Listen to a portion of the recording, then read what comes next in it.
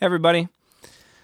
Up to this point in the series, we've talked about what evangelism is, teaching the gospel with the aim to persuade, and our personal motivations, love for the lost that flows from God's grace to us. So today, as we dive into chapter 3, we'll talk more about what that looks like specifically for our Cornerstone communities. Stiles starts this chapter quoting John 13:35, "By this all people will know that you are my disciples, if you have love for one another." And then later, John 17, that we would be unified so that the world would believe that God has sent Jesus. Then on page 71, he gives a definition of what the church is, what the church does, and the mission of the church, and follows that up by highlighting aspects of a healthy church culture, which keeps the gospel central. All good stuff, but let's put that into our DCC language. For us, this comes down to us being families on mission. We talk about this in our life together in our community primer and our trainings. We talk about this outward mission in two categories, formal and informal. Formal mission has been where we talk about serving those outside the church for a dual purpose of expressing tangible love as an implication of the gospel with relational intentionality that we might also share with them the good news of the gospel. Now, the nature of that formal service has changed over the years, but there still remains an expectation that our communities are actively serving together in this way at least once a quarter. There are so many benefits to serving together like this, benefits internally to the community and the strength of the bonds there, as well as the good that's being done externally to those around us and the ability to have a platform for which we can share the good news.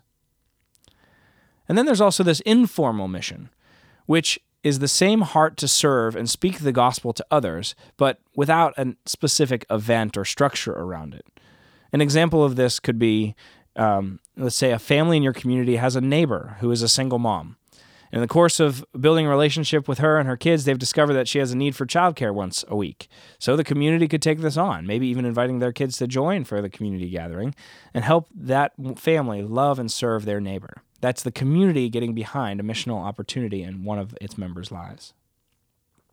The strength of serving in these informal ways is that it is by nature more personal and can be very directly impactful and already builds on an existing relationship. Another example of this informal style, but also does kind of have an event behind it, but still falls in the second category, is to host an event together as a community and specifically invite non-Christians to join. It doesn't have to be a faith-focused discussion, although that certainly does happen and can be effective. But it could be as simple as hosting a game night or something like it. For years, my housemates and I would host a game night in our apartment complex for the specific purpose of meeting new people and building relationships that would lead them to hearing and accepting the gospel. It was through that game night that we met Ermel, who had moved into our building the same week as one of our game nights, and we started not one but many friendships that would lead to further spiritual conversations, and eventually to Ermel expressing trust in Jesus as his Savior, taking significant steps of faith, of discipleship, becoming baptized and a beloved member of our body, and walking with others for mutual edification. In both of these cases, the formal and the informal, we're aiming for the same thing, relationships where we can teach the gospel with the aim to persuade, which happens through our intentional pursuit of others. Another important aspect that Stiles has highlighted throughout the book is the communal nature of our evangelism. Last week, we focused on our personal evangelism and modeling faithfulness to share the gospel. That all stands. And at the same time, we know that we're not alone in this effort because, one, God is at work with us, and two, the other Christians we know should be at work with us as well. As a local body in DCC, we have, by God's grace, seen this at play in numerous testimonies.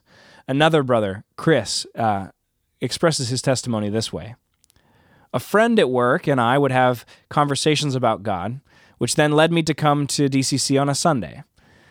And from there, I was somewhat hesitant, but eventually did join a community. In community, I saw leaders who were humble and honest and hungry. They modeled godliness. I built many relationships and got into a discipleship group and a few regular one-on-one meetings with mature believers. These were the biggest help to me as I was able to go deeper beyond the surface, confessing sin and healing old wounds. My prayer life grew from these smaller groups. God brought me to faith and repentance through these relationships and continues to grow me more in Christ's image through them. Do you think through Chris's testimony, how many people were involved there? There's the friend at work, the community leader, the members of the community, the guys in DG, the one-on-one meetings. Without getting too formulaic, I count at least a half dozen, all in Chris's life, by God's grace to bring about God's purpose of salvation for him. What a joy it is for him and for those around him to see God at work through our body this way. It's my prayer that we would all get to see this kind of fruit from our relationships and community. This leads me to highlight another nuance, adding to what we discussed in the last episode about evangelism as a command for all Christians, supported by the unique gifts of each. As it relates to Chris's and Ermel's stories, no single person, other than Jesus, was quote-unquote responsible for sharing the gospel and seeing them come to faith. That means it's often a team effort. Over time, we will likely find that we're better at some parts of evangelism than others, and provided we keep at it faithfully as a discipline and an implication of the Gospels in our lives, it's okay to use those strengths as part of a larger body. What I mean is this: some of us may be really good at making relationships and then connecting those people to other Christians. Some people are really good at apologetics and addressing a non-believer's objections. Others are better at making the invitation super clear and seeing people take that ultimate step of repentance and new faith. So what does it take? For the stories of Chris and Ermel, it took at least a half dozen people faithfully sharing the good news through authentic relationships consistently over a year or more. So then, how can we learn what we do best? Well, first, we're on the lookout for opportunities. And second, we faithfully share the gospel with the aim to persuade. As Stiles said earlier in the book, evangelistic failure is better than not trying evangelism at all. It's through our faithful sharing that we grow aware of our strengths so that we can continue to use them, and our weaknesses so that we can continue to grow in them. Another layer to this working itself out in community is that as we do this together, we can give each other input as we see each other exercising these steps of faith and sharing the gospel. That could be both encouragements and affirmations, as well as ways to improve and exhortations.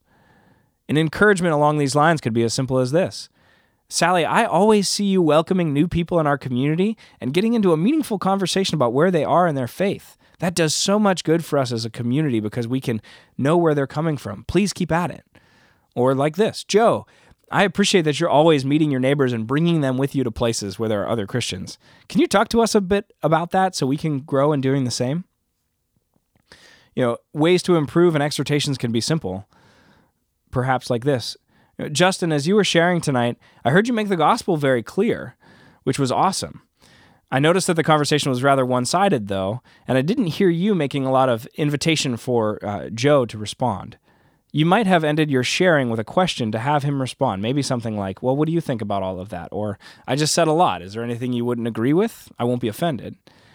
So when we do this well, we recognize the faithfulness and success of others while also helping each other grow. So this doesn't cover everything about how we live this out in community. We'll continue talking about this particular set of applications in our time next week. For now, let's pray. Father, thank you for the ways that you've used our imperfect efforts to bring people into this family. Thank you for Chris and Ermel and the many others who've become part of our family through our imperfect means, but your perfect grace. God, I ask that you would do this more and more. Allow us to see you at work. Allow us to participate in that. May you grow your family through the efforts of the men and women listening this morning. I pray this in Jesus' name. Amen.